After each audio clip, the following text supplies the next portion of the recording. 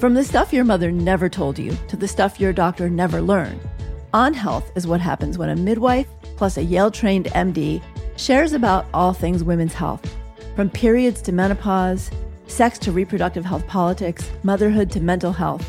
Join me for taboo-busting conversations that demystify and destigmatize our bodies, all while bridging the gap between conventional medicine and wellness. Along the way, we'll be exploring the science and wisdom of how our bodies work, what makes us well, what gets in the way, and how we can live our best lives on our terms. When it comes to women's health and well-being, there's nothing we won't talk about. The new medicine for women is here. I'm Dr. Aviva Ram. Welcome to the podcast.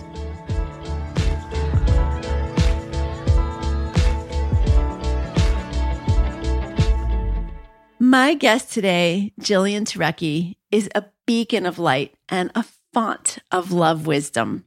A certified relationship coach, teacher, and writer with over 20 years of experience, she's fueled by an insatiable curiosity about what makes a relationship thrive. And she's helped thousands through her teaching and writing revolutionize their relationship with themselves so they can transform their relationships with others. Jillian has a compassionate, direct, and incredibly authentic style of coaching and teaching, which comes through so clearly in her social media posts and in her podcast, Jillian on Love. And I'm saying all of this from the vantage point of a 57-year-old woman who's been married for 40 years. But wow. I can also say that I've turned my daughter onto Jillian's podcast, and she's in her mid-30s in a totally different stage of relationship. And she's like, I love this woman. So Jillian, it's so great to have you on the show today. Thank you. Oh, well, thank you so much for having me and for the kind words. Really appreciate it. Of course. It's a pleasure. Okay. So we are going to just jump right in. And I am airing this on Valentine's Day. So this is going to be relevant to everyone all year long. But I want to ask you a question. How can women trust themselves in relationships when they've been through hard ones or they keep finding the wrong one? And as part of that, how can women normalize being single so they have kind of that inner strength and patience to kind of wait, if that's what we might call it, or kind of be content and let that right thing happen without it feeling so desperate and forced? Well, there's a lot of questions in that question. Because the first one is, I think what you're speaking to is how to trust oneself and trust their, and that they're not, if they've had a lot of relationship hardship, how can they actually trust themselves? And then at the same time, how can they find peace single so that they don't jump into just the first bed that they think looks cozy? Yeah, because, it's like, there's so much pressure for us to be coupled up. And I know that's easy for me to say as someone who is in a relationship, but there's pressure to stay in relationships when you're in a relationship, no matter how short or long it is. So there's that. And then there's like the human desire to want to sleep with someone that most of us have and be connected. But then there's also like this, I think there's so much emphasis on trusting ourselves. And that's easy to say if your body messages are coming from a place where you haven't been wounded or injured or gotten hurt before. And so then it's like, wait, is that my body message or is that something else talking? Yeah. So what do you think? So I think that 9 times out of 10, if not 100% of the time, when we're talking about women, when women find themselves in relationships or choose relationships, I should say, where let's just say on one end of the spectrum, they're not being treated well at all. They're actually being mistreated. On the far end of that spectrum, it would be abuse. But then it would just be sort of like, I don't know if this is abuse per se, but it's kind of teetering on that. Or just women who keep finding themselves or keep choosing relationships that are not at all abusive or where there's no mistreatment, but that just is fundamentally the wrong relationship for them. The reason why is because they're not listening to their inner voice.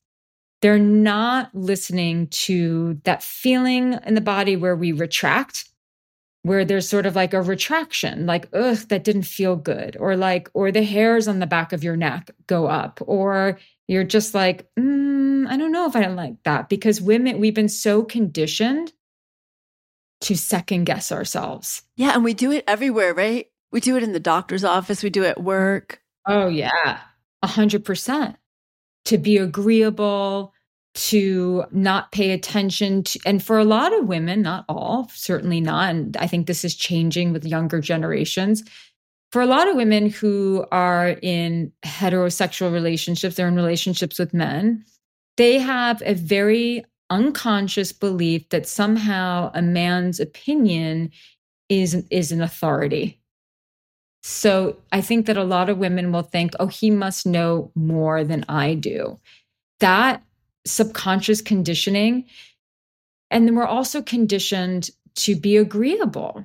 And that if we're not agreeable, then we second guess ourselves. So I think that this is a very much a self-esteem thing that plagues women. And I think that, the more sensitive a woman is, the more she can live in her head. And the more that she's living in her head, the more she's doubting the cues that her body is giving her. And so learning to then trust yourself when, like you said, there might be a lot of hypervigilance as a direct result of being very emotionally wounded, it's important to have someone in your life who you can talk to.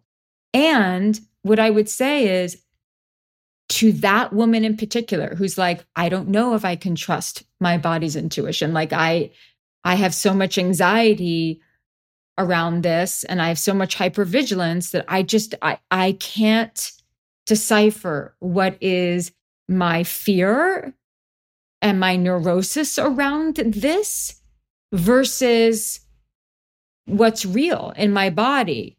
And to that woman, because I've worked with a lot of women in that very specific predicament, I said, do not sleep with him. Do not commit to him. Do not make him important in your life until key members of your family and or friends meet him or her. This is so interesting. I was thinking about this recently about arranged marriages, and there's so much wrong with arranged marriages. I won't even go there. But then also I was thinking about this recently, how I would never listen to my mother about my partner. Mm-hmm. There's no way. And there's this built-in biological thing where we don't typically listen to our moms about our partner choice. But I think our moms and our best girlfriends, they kind of do know sometimes. They do. Well, everyone's saying the same thing. That's a big piece. Yeah. And when you do have a lot of hypervigilance and you are someone who you don't know if you can trust your body, then you need a few people who are objective, who can help you. And that really is the way to go. And so within that piece, and it is, Valentine's Day, at least when we're airing, how do we normalize being single, right? A lot of my online community are coupled up and they're moms with kids, but not everybody is, right. And many aren't. So how do we normalize it? There's so much pressure, like every rom-com. I mean, they all end up with the guy gets girl, girl gets guy, right? For the most part, and especially on this day. So how do we be at peace? Well, you can think of it this way. A lot of people who are in relationships will have moments of extreme envy of the people who are not. Yep. Right? The grass is always greener on the other side. Look, I'm all for relationship, and the scientific data suggests that when you're in a stable relationship, that is very good for a person's immune system and overall health and well-being.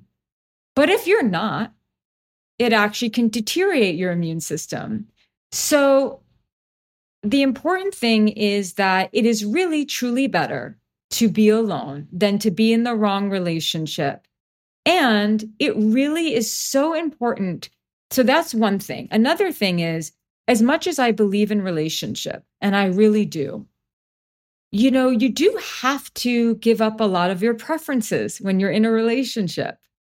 So it's better to just make the most of the fact that you're single and you have freedom, and to really leverage the freedom that you do have. Because to make a relationship thrive, which I'm sure having been one in 40 years, is that you really we have to practice selflessness. And when you're single and you don't have kids, you can be very self-centered and very selfish. Take advantage of it. Yeah. Do things with your life. Don't wait until you're in a couple. And, this idea of pressure to be in a relationship, I think that's starting to change. First of all, it's very American. Well, you see it in other cultures for sure, but you don't see it in a lot of European cultures. You don't see it as much. Same thing with women and aging. I mean, women in their 50s and 60s are considered sex symbols in Italy and Spain and France. And they're not injecting themselves with a bunch of fillers and this and that. I know. I love traveling to Europe. I really enjoy watching British movies and shows, French movies and shows, Spanish movies. I'm like, oh my gosh, these women just look gorgeous and normal. Yes. Normal, healthy people who have lived experience. Like, oh, this is refreshing. It's very refreshing. And they're very much considered in these cultures, a lot of them as sex symbols. They're not looked down upon for being single. They're not looked down upon for having been through menopause. They're not looked down upon because of their wrinkles. It's a very different thing. So I think that for Valentine's Day, you have to learn how to be your own Valentine and remind yourself that being single is as much of a privilege as being in a relationship. And there is nothing worse than being in a bad relationship. I really don't think there's anything worse than that. I honestly think the loneliness of being lonely with someone next to you is really its own unique kind of hell. I mean, and you can imagine in a 40-year relationship, we've been through a lot of different things. And I know those moments when they've been hard and it's like, oh, yes. Not to say being single doesn't have lonely moments that are hard too. It's just, of course. Yeah. But ultimately, a relationship is meant to bring some level of peace into our lives, even when you go through a hard time. It is meant to bring some sort of healing into our lives. It's meant to feel safe. Yeah. That's ultimately it. And anytime a couple goes through a rough patch, it's because they're feeling disconnected, unsafe. But when they're committed, then the whole point is to you find it again. Yeah. So it's actually appropriate that this is coming out in Valentine's Day. And for people who are single, it's very important to focus on other areas of your life. When you're single and your only focus is, when am I going to meet that person? It's a recipe for disaster. And look, I think as women, we are very much wired for connection and love in a way that men are not. And I think it's really what's important to us. But I think that you have to really try to find that in other areas. I think your partner has to be, in many ways, the most important thing in your life, but also not your everything. Well, yeah, not your everything. And also they have to earn that spot in your heart. And I see so many women and men, I see so many people giving that space to someone who they barely know. There's somehow you are everything. You are my priority. And we're only in month 2. And that's where I see a lot of people making mistakes. One of the things that I love that your work is infused with is self-esteem and self-worth. And you talk about, and I know it can sound so cliche, we have to love ourselves and have self-worth before we can love someone else or be in a healthy relationship. But I'm not sure there's anything actually truer than that.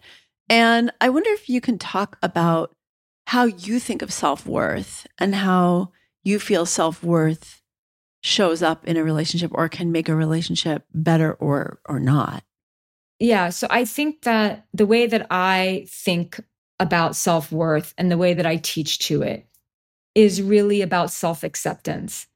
So what I see people who have a lower self-worth is that they believe that their flaws are so unique to them and make them unlovable. And the thing is, it's we all have things that we're working on. And I think that, and there's some things that are just kind of never going to get better, but there are things and they're just ours, but we got to like ourselves anyway. We have to accept ourselves anyway.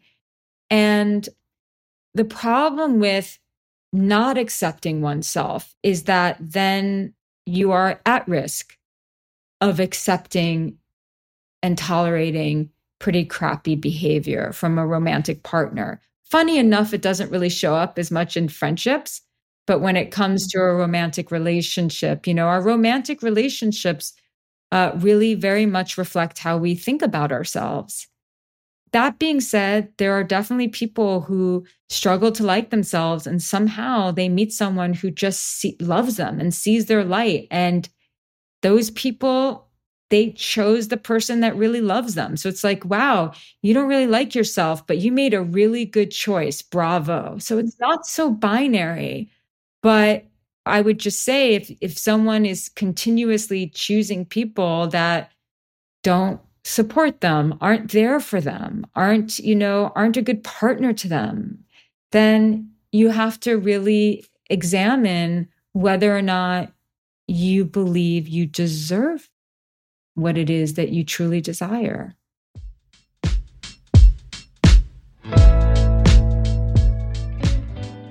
Imagine having access to an ever-expanding library of classes and resources covering everything from prenatal care to nurturing postpartum support to motherhood, all designed to empower you with knowledge and confidence. Now picture yourself in a virtual community of mamas, midwives, doulas, and more that celebrates your journey, offering guidance, support, and exclusive resources to nourish both you and your baby. This is your invitation to join a sisterhood of women embracing informed, empowered pregnancy, birth, and motherhood. The Mama Pathway is not just another childbirth education program. It's a global movement designed to support you through pregnancy, birth, postpartum, and beyond, blending over 40 years of traditional midwifery wisdom and the best of modern maternal health. So whether you're dreaming of becoming a mother, currently navigating pregnancy, or embracing the postpartum period, the Mama Pathway is here to guide you every step of the way. This is Aviva Ram, midwife and MD, inviting you to join me on a transformative path with the Mama Pathway. Dive into supportive classes, guest teachers, connect with our vibrant online community, and find empowerment in weekly support circles and monthly Q&As with me. Let's reclaim the power of our bodies and minds and the beauty of motherhood together. Ready to join me? Head over to avivaram.com/Mama Pathway and let's get you started.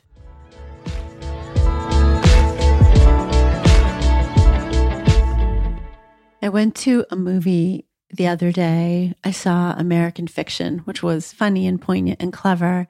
And there was one point where a woman said to a man she was seeing romantically, I think we only see the potential in other people and we look at them as, oh, this person has potential, when I'm not fully actually liking the person in front of me and I think they need to change. You say on your Instagram feed, which I love, you need a partner, not a project. And I really thought of that when I was watching this movie because I'd been preparing for this interview. I was like, wait a minute, this sounds really familiar. And it is that sense, I think so many women go into relationships, they feel a romantic attraction, which, that falling in love and those hormones and all the things can be so confusing, right? They just kind of knock our cognitive executive function offline at times. But we also, so many women I work with in my practice have met or are in long-term relationships with someone who had started out as kind of a project, like, oh, I really like this guy and I know he's really nice. He's really wonderful. Okay, yeah, so he doesn't have a job, but he will eventually because he's really smart, or all the things, you know what I mean? Talk to me more about this. You need a partner, not a project. You need to see the person who's in front of you. That's the most important thing. You can't see your projection of the ideal. You can't put them on a pedestal. You can't just fall in love with their potential.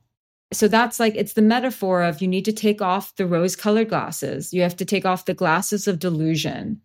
And you have to be able to see clearly the person who's in front of you, how they're treating you, what their capacity is, not what you hope that they would be, not what you would imagine them to be. And I think that this is something that also we have to deal with even in a long-term relationship, is that we will always have to choose between our actual partner and who we fantasized or imagined they would be or should be. And so it also ties into managing our expectations, because we really can get out of control with our expectations. They are not above you. They are not below you. They're not on a pedestal. They're not better than you. They're not worse than you. But you have to see who the person is and choose that person. And I think that when women in particular of a certain age, which is very understandable because of all the pressure, because of hormones, because of maybe wanting a family, they will overlook some very important red flags. And this is something that I wanted to bring back to the person because we started this conversation with, what do we say to the woman who keeps choosing the wrong partners and listening to her body? This is back to ask your mother, your sister, and your best friend. Yes.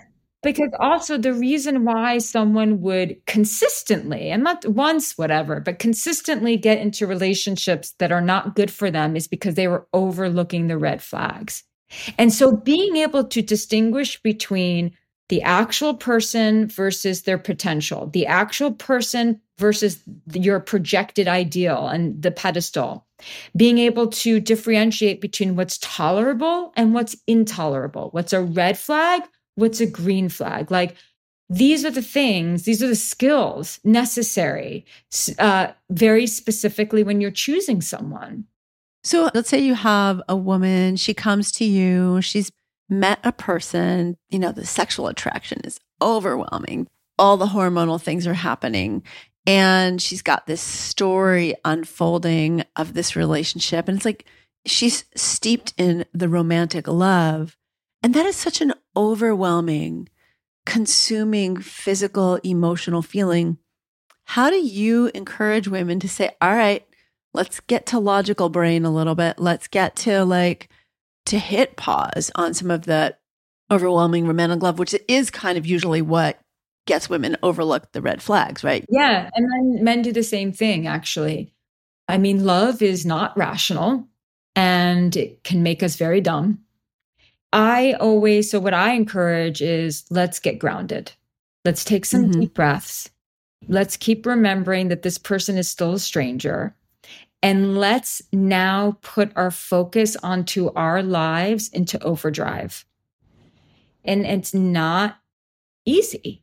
It's not easy for some women, because being so consumed with romantic love and the prospect of being with someone can actually be very unregulating for our nervous system. So it's about getting grounded. It's about also having a little sense of humor, like, oh God, I've really lost myself here.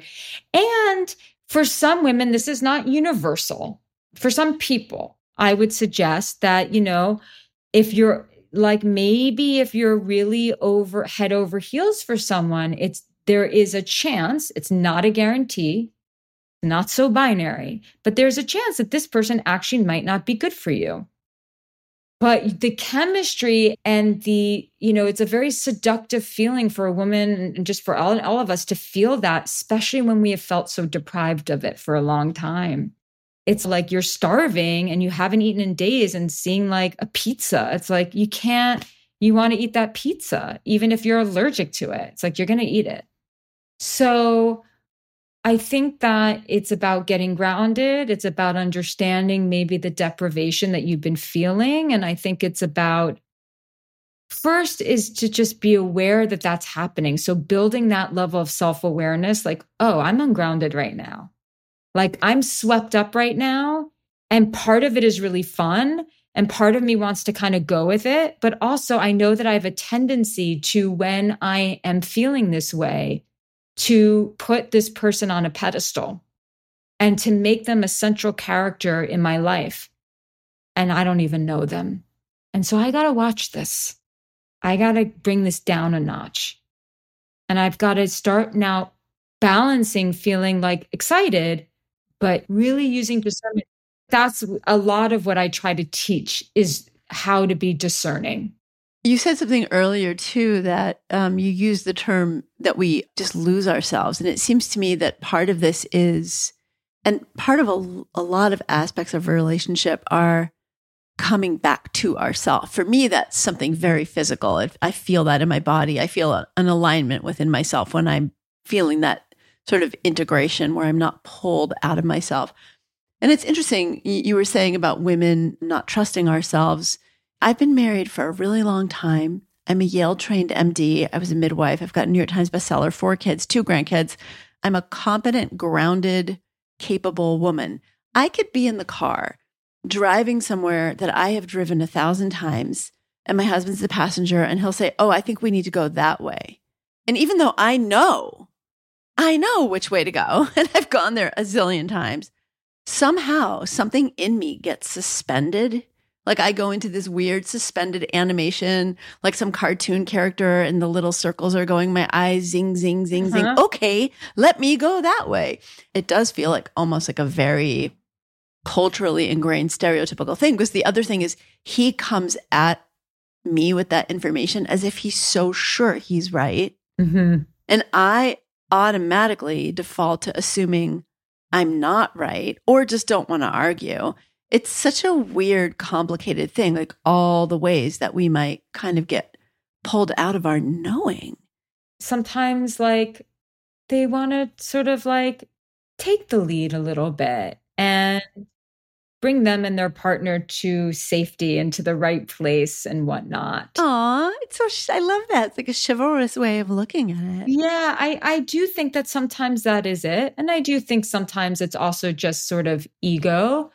So yeah, and I think with that kind of situation, you could either just be like, okay, whatever, let's go that way. Or you could be like, no, I know we're going this right way. It's like pick and choose your battles, you know? Yes, totally. So pick and choose your battles. But I do think it's very gendered in a way. Like I do see a lot of men with directions. Yeah, well, this is interesting what you're saying. I've interviewed Alexandra Solomon recently, and we haven't aired that yet. But she talked about how for men in our culture, the experience of being expected to show up with a certain kind of knowing and information and rightness, and also their deep desire to not be a disappointment to their partner is so ingrained. And I think for me in my relationship, I forget, I'm like this like feminist, right? So I'll be like, what you're doing is so la la la la la, forgetting that he actually has his own ingrained gendered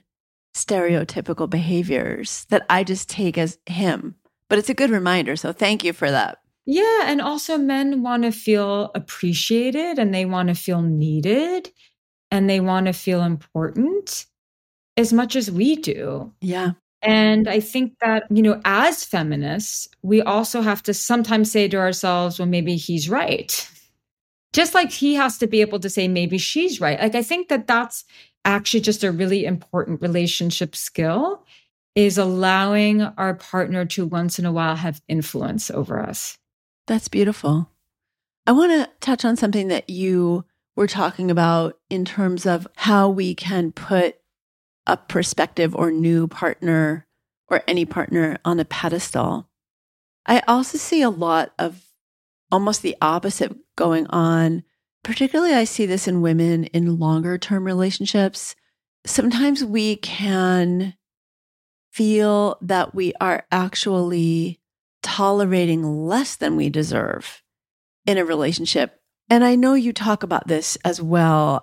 You say a lot of people confuse loving someone for who they are with tolerating less than what they deserve in a relationship. So can we talk about when those feelings come up? Yeah. And where they come from? And I know sometimes we are tolerating less than we deserve. So let's talk about this whole constellation. Yeah, this is, and a constellation is a beautiful way to put it because it really is a constellation. So it's difficult because a lot of women who gravitate to my work are women who capitulate and agree to be doormats in their relationships. But as someone who has extensive experience just coaching couples, what I will say is that it's a lack of tolerance that plagues relationships more than tolerating less than they deserve. So I've got like my single gals who tolerate less than they deserve. And then when I speak to a lot of people, it's the lack of tolerance. And I think that we have to, these are not my words. I heard Tony Robbins once say, you know, we have to trade our expectations for appreciation. And I think that more times than not, what I've found is that people they want their partner to be more like them. They want them to be, we have this whole, these imaginings of who our partner would be in 20 years versus who they really are. And that's an us problem. That's not a them problem. That's us not appreciating who this person is. That's us we have to bring mindfulness into our romantic relationships where we are willing to consistently question whether or not we are projecting unfair expectations onto our partner and not practicing tolerance of just diversity in thought, diversity in energy, diversity in just who they are versus what is intolerable.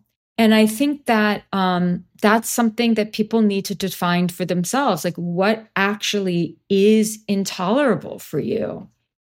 Am I lacking tolerance in my relationship right now? Did I expect my partner, my spouse of 20 years to give me a life that actually I was responsible for building within myself? This is so interesting. And I think about this a lot. It is difficult.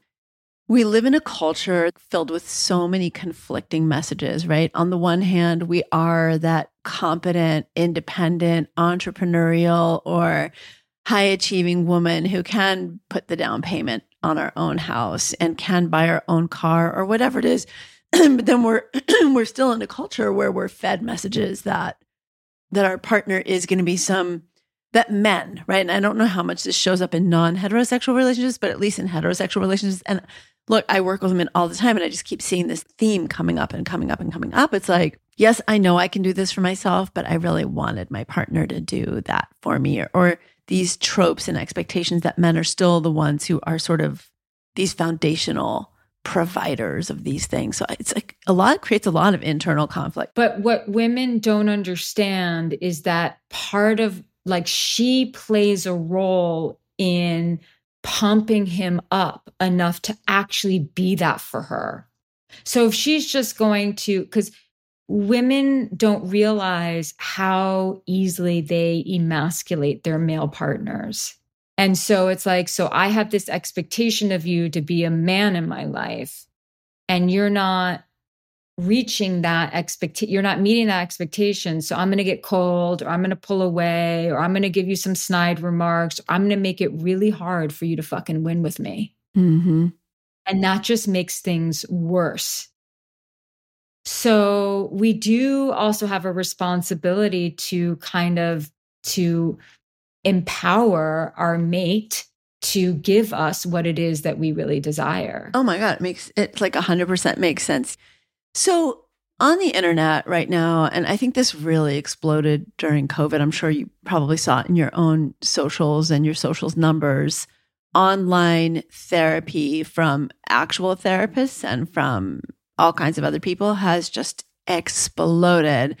And on the one hand, I think it's really interesting and great. There's this growing literacy, especially amongst younger women, around attachment theory and concepts like gaslighting and narcissism. But it sometimes seems like these kinds of psychological labels are being tossed around without a real understanding of what they mean, which is something I know you learn as a therapist, I learn as a physician. Sometimes they mean very big things. So I've just been curious, like, what do you think of some of the biggest myths and misconceptions around relationship dynamics that you're seeing online, and that when you see them, you're like, oh, I just want to dispel that? I think, well, just because someone disagrees with you doesn't mean that they're gaslighting you. There are a lot of selfish people out there. They're not necessarily clinically narcissistic. I think that boundaries are very important, but so are letting people into your life and into your heart. And I think that there's a little bit too much of, it's difficult because where do you strike the balance? You want to empower these people who maybe, gambled away their principles in order to be in a relationship. They gambled away their values in order to be in a relationship. So you kind of have to help that person almost individuate and find their strength. But relationships truly are about we and not me. And I think that where there's been a bit of a problem is that truly it's selfishness that is the biggest problem in relationships. It just is. That is my opinion. Tell me more. Yeah. So I think even people who are truly givers and very loving can be very selfish in a relationship because we get this fear. Am I going to be hurt? Am I going to be abandoned? I'm not supposed, whatever. They didn't pay attention to me. So we do this stuff and we start to just think about our needs. And the relationships that thrive the most are ones in which another person, your partner's needs are as important as your own. They're not more important, but they're as important. And you're both you're a team and you both make each other's needs very important. And I think that people are dragging around their baggage and old wounding and trauma from relationship to relationship. And they need to start taking more responsibility for that. And I think that people are also very understandably on guard and not letting people in. I mean, there's a lot of stuff going on, but the thing is, slapping a diagnosis on someone isn't really helpful. And I think that people are starting to use all this therapy speak. So this idea of you better be in therapy, you better know your attachment style, they really are, and doing the spiritual bypass. I think that where people are getting tripped up is that there's still just so much fear and not enough people really authentically connecting with each other. And just stop analyzing the other person. Just if you get into an argument, they're not not everyone is we can all manipulate, pay attention to how you are showing up in a relationship. That is the most important thing. And when you make that the most important thing, then your standard will automatically be, that is what I want in another person. But a lot of people are wanting that in another person, but they are not applying that standard to themselves. Yeah. I also think too, when you just call someone a narcissist or think that about them or a gaslighter, whatever it is, it's not really saying anything. It's not saying what the behavior is, what is the person actually doing. And I do think that a lot of these labels are becoming so common that they're starting to lose meaning, but they become really accusatory too, not helpful. You mentioned a term that I think not all my listeners will understand or be familiar with, and that's spiritual bypass. Can you say what that is? There are people who think that they're more evolved emotionally and consciously than they actually are. So that's the spiritual bypass. I do all these things. I meditate. I go on all the retreats. So therefore, I'm further along in my human evolution than everyone else. But really what they're doing is that they're not a master of their relationships at all. It's a rare and extraordinary thing to see someone who's a master of relationships and someone who has strong character. There's lots of people who might be doing all the things that they should be doing, but it's actually feeding their own narcissism. If all day is spent at therapy, meditating, doing all these things. So I'm not saying that's a bad thing. I mean, I'm a yogi, so it's I get it, but that's not necessarily going to get you closer to where you want to be in your relationships, learning how to strengthen your character. And we strengthen our character by doing hard things, by being there for others, by having integrity, right? So there's an alignment, a congruency between our words and our actions. And so I think that what I'm trying to encourage people to do is strengthen character within themselves and make sure that someone that you choose to be in a relationship with has strong character. Yeah, there's such a generosity to the way you talk about love. I really, really appreciate that. The way you're talking about, really, it's about hearing the other person's needs, giving them sort of a charitable assumption of their intentions, looking at even how cultural programming may inform some of our partner's needs and being aware of and even attentive to that. How do we, I'm all in and I'm thinking of all the ways that I don't fully do that for my partner. I hear that a lot. Like I'm doing the work because I'm going to yoga class and I'm going to meditation, I'm going to therapy, and they're not doing the work. But that work is on themselves, right? And it may help. Like it may help because they feel more calm, they feel more inner peace, they feel more self-reflection, but it doesn't make them better. No, it's let's do that with a goal in mind. And the goal is, how can I be more present for my partner? How can I listen better? How can I repair better? How can I see their perspective more? How can I be more communicative myself so that I don't become resentful, right? So you do all those things, but we do all those things because we're all searching for a greater sense of peace within ourselves. That's what we're searching for.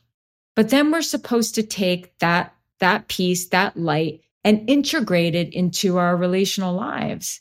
And so it comes to a point of like, so how do we actually connect more profoundly with the people in our lives, all people? And we do that with curiosity. We do that with patience, right? So whereas if I were speaking to a room filled with women who have a history of being treated like doormats, I might be giving them a very different monologue than what I'm presenting right now. But that's a subsection of people. Overall, when it comes to relationship, even that woman is going to have to learn how to not be in survival mode and not go into her BS behavior where she's pulling back and whatnot. I mean, this is the game of relationship. It's like two things determine the quality of a relationship: who we choose and how we choose to show up. And that's it. And it's ongoing.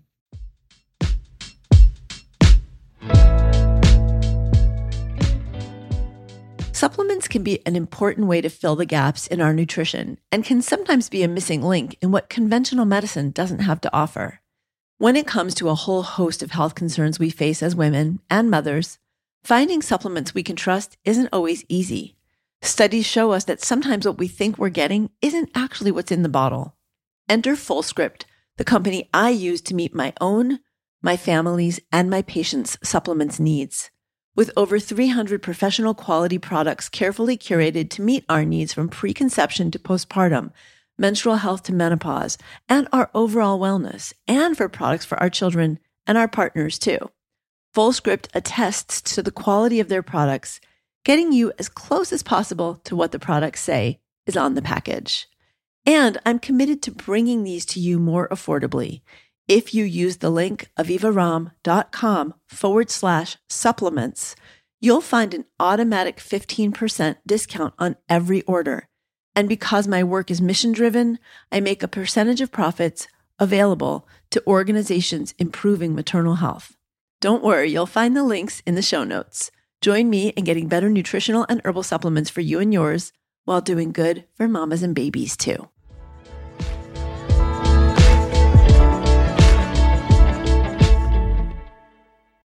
You talk a lot about intentionality in relationship. What are some of the ways for couples who they have a relationship, they feel like they generally chose the right person, but either they feel like they want to improve aspects of their relationship or they're in a hard patch?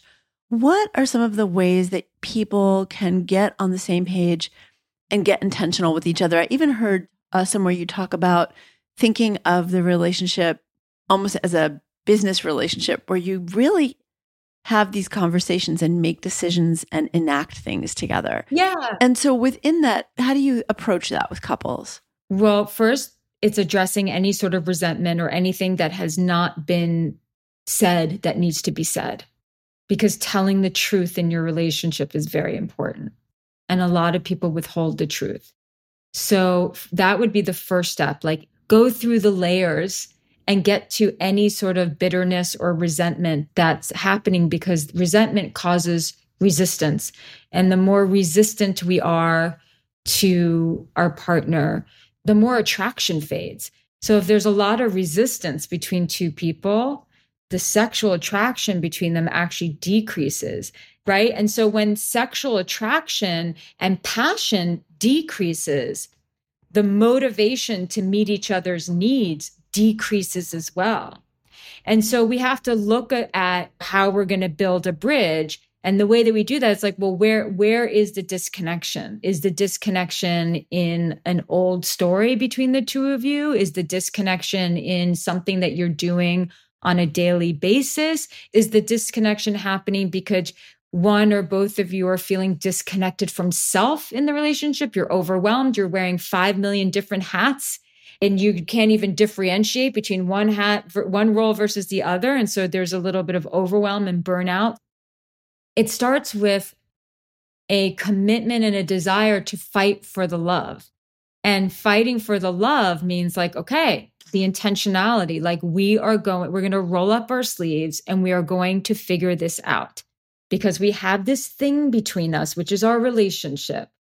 And we are the relationship. We have a contract that says that we are going to fight for this thing between us. So that's really where it starts. Do you recommend couples sit down and say, okay, once a week, we're going to do this, or we're going to get a therapist and we're going to do this? What are some of the pragmatic steps? It's not always easy to just say, or timing is like going to bed at night and saying, I'm going to bring up this resentment that I have. That's not going to be helpful for the relationship. So what are some of the actual steps people can take? I do recommend a meeting, sort of like a business meeting, that couples, especially couples who live together, have once a week, where they talk about the partnership of the relationship, which is the very unsexy part. But it's like running the ship. You know, what are our responsibilities to make sure that we run our ship as efficiently as possible? And so it's almost like a business meeting, and you can't talk about these things throughout the week. It is for the business meeting and for the business meeting only, and it has to end on a high note. Tell me how it ends on a high note. Like, what does that look like? Like, you can't end in an argument. It has to end with love. Like, okay, great. Like, high five, whatever it is. Like, you have to, it has to be a positive note. You know, do it someplace, like have your designated area, have your notes there. And that's where you are just running the ship.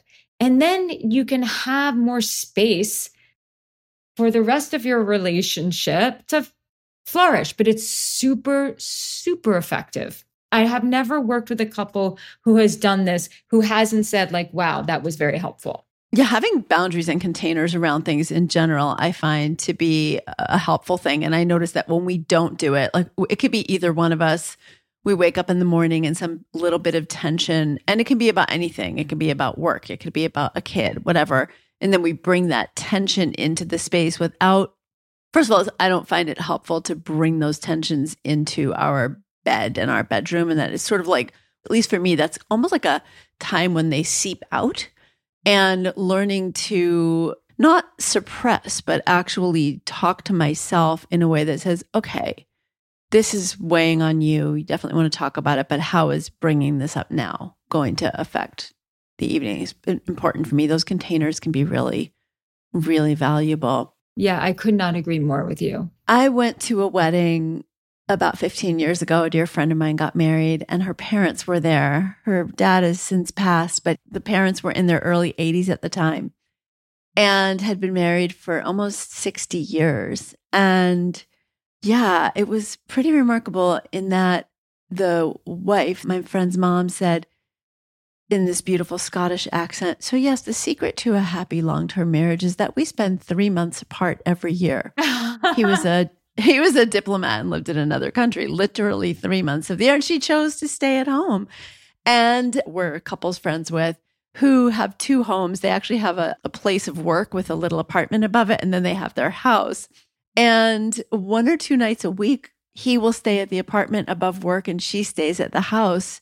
And, you never know what's going on in someone's relationship or in their home, but they seem to have a really thriving relationship that has air breathed into it. And my husband and I, we work together.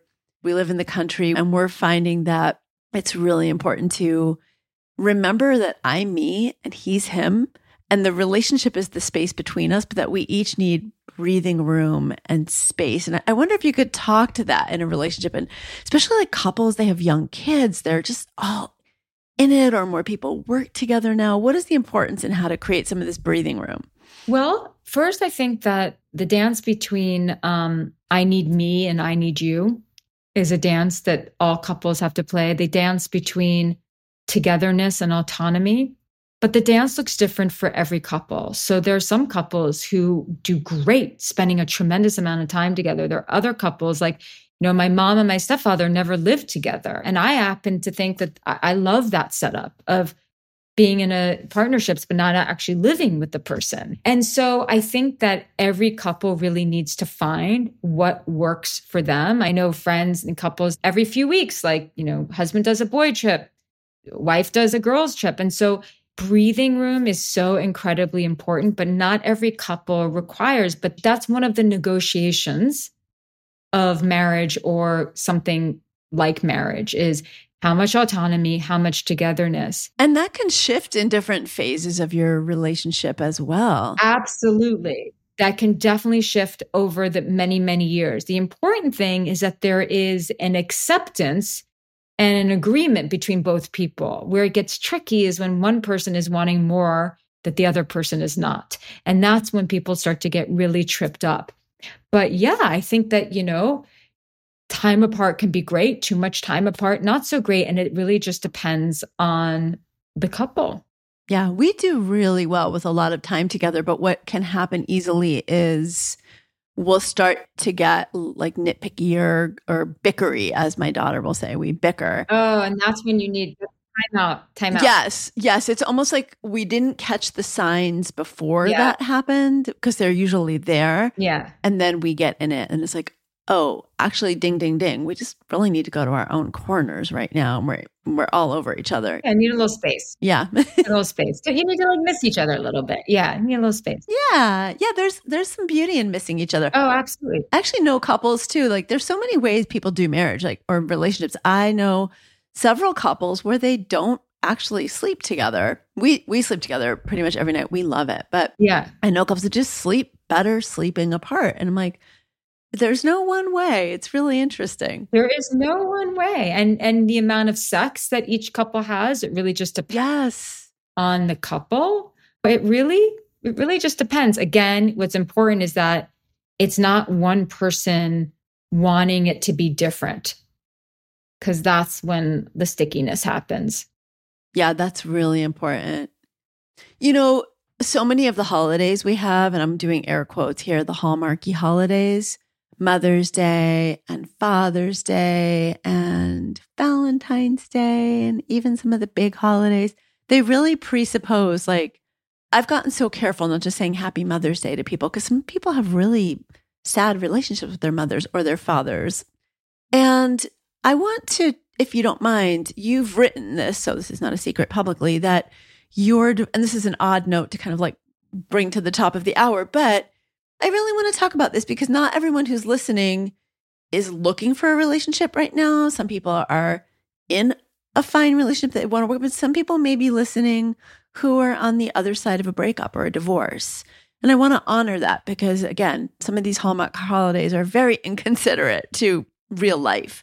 And you've written that your divorce was the biggest wake-up call of your life. And I now, in my practice, I've been working with women as a midwife, as a physician collectively for 40 years. And I often now, just happened just the other day, a woman said, I'm divorced. And I said, congratulations, right? Like, because that's a big, big thing. And I honestly can say in all my years, when women get to be about 2 years out from the divorce, often that first 2 years is really hard, especially if there are kids, but not only if there are kids. But 2 years out, I've never met anyone. I do know a couple of couples who ultimately got back together like years and years later, but I don't know anyone who said it wasn't actually healthier and better. So You've written that it was the biggest wake-up call of your life and that you have had a huge transformation on the other side. But for those who are in a breakup now, how did you get through that heartbreak? Because as much as being in love is an all-consuming feeling, heartbreak can just feel like your life is over and so hard. Yeah. Well, that was big because my mom was, he left when my mom was dying. And I had a miscarriage. So there was just a lot, there was a lot going on. He ended it. But I think that a lot of times when we feel heartbroken and rejected and abandoned, that there was a part of us that was unconsciously yearning for the freedom of the relationship ending, but way too afraid to confront that fear. I think that also people think, especially with divorce, the stigma that's attached to that somehow you failed. And look, I can't sugarcoat it. Like we do sometimes take relationships and we kind of screw it up, but everyone does that at some point. Even if they end up staying in the marriage or the relationship, we screw up sometimes. And it's so much better a divorce does really need a congratulations, because I don't know anyone who's gotten a divorce where the months or years leading up to the divorce were not absolutely stressful and harrowing. Yes. And so I had to really tap into the relief of knowing that I didn't have to deal with that anymore. But for me personally, the wake-up call was, well, then if you're not focusing on that, guess you got to focus on you, which is not something that I was really doing. And so I had to build. I went into a very big building stage. That's where I built this new career, was because of the divorce. And it is sort of, I think when we go through a breakup, and the kind of breakup that really brings us to our knees, what life is wanting and is trying to impose onto us is change and transformation. What I like to do when I help people through the heartbreak recovery journey, if you will, like a journey is before you, but there's a fork in the road. And you can either go down the road where you are not going to wake up, or you're going to go down the road where you're like, I'm going to take on this new journey. Because rejection really is redirection. But a lot of people don't take the path of redirection. They just stay on the same path, tethered to that story. I mean, of course, you have to go through the initial shock, a grieving stage, but it really is like, okay, so now what? Like, are you going to wake up, or are you going to stay asleep and keep repeating the same pattern? And so first you have to go through the initial stage of just hurt, and, an attachment is being ripped from us. And it feels like you're coming off an addictive drug, and it's very intense. But then I really think it's like, okay, this can be the most important chapter of your life. What are you going to do with it? And so that was me. I think that I was motivated by pain. So I would have done anything to not be in pain. So I just really I was very lucky enough to be focused on things that really were inspiring me. And that's what saved me. And then it was like, okay, I'm going to learn these lessons. I'm going to process. I'm going to figure out why this happened. I'm going to adopt the belief that life is something that is happening for you, not to you. And that I'm going to make this mean something. So that's what I did. And that's what I like to encourage people to do. Jillian, thank you for sharing so openly about that, and having had a miscarriage, and your mom sounds like so much at one time. So much. So thank you. I have a question that I love to ask all my guests before we end. That is, if you could tell your younger self one thing, what age would she be, and what would you tell her? Well, I'm going to steal this from someone that I saw recently by another Jillian, but spelled differently, the actress Jillian Anderson.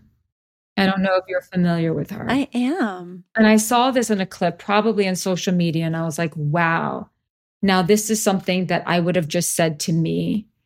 And I think I probably would have been around 18 or 19. And these are her words. Follow your dreams, not your boyfriend's. Brilliant. Brilliant. I think we could take a lesson from that truly in some ways at every stage of our lives. Sometimes I think in my marriage, how would I be different in my marriage if I were embracing myself as a single independent woman right now? And when I take that lens, then I show up more presently as a whole person, not as a whole person waiting and expecting and wanting, even after 40 years. It's like these things still happen. I love that. Follow your dreams, not your boyfriends. That's amazing. That could be like Mae West or Dolly Parton. And I love that it's Jillian Anderson. So fun. And that was a message that I needed. Yes. That sounds like there are some more stories there, which I trust you'll be telling some of these in your book. Do we have a publicly announceable title yet? Not yet, but soon. Ooh. People don't know how long we have to keep these things close to our chest when a book is in the works. But I know we'll be hearing about that. For folks who hop off and don't go back to the show notes where we'll have everything listed, what's the very best place they can find you? You just need to know my first and last name. So I'm most active on Instagram. And then I also have my website, JillianTurecki.com, with courses and stuff. And then my podcast, Jillian on Love. Which is really fun. You know, when I love to listen to it is when I have some stretches on an airplane by myself and I'll download some episodes. It's like very comforting. And I love your philosophy. Oh, thank you for listening. Yes, of course. So Jillian, thank you so much for joining me and for sharing your love wisdom. And really like, it's, that sounds so silly, but I mean, truly 20 years of working with couples and the wisdom you share. Oh my God, thank you. That was so much fun. Thank you everyone for listening. And I hope that you take this time to look inside and give yourself some really good love and be that love you're looking for too. Ever's got me down, gonna lift it up. Ever's got me down, gonna lift it up.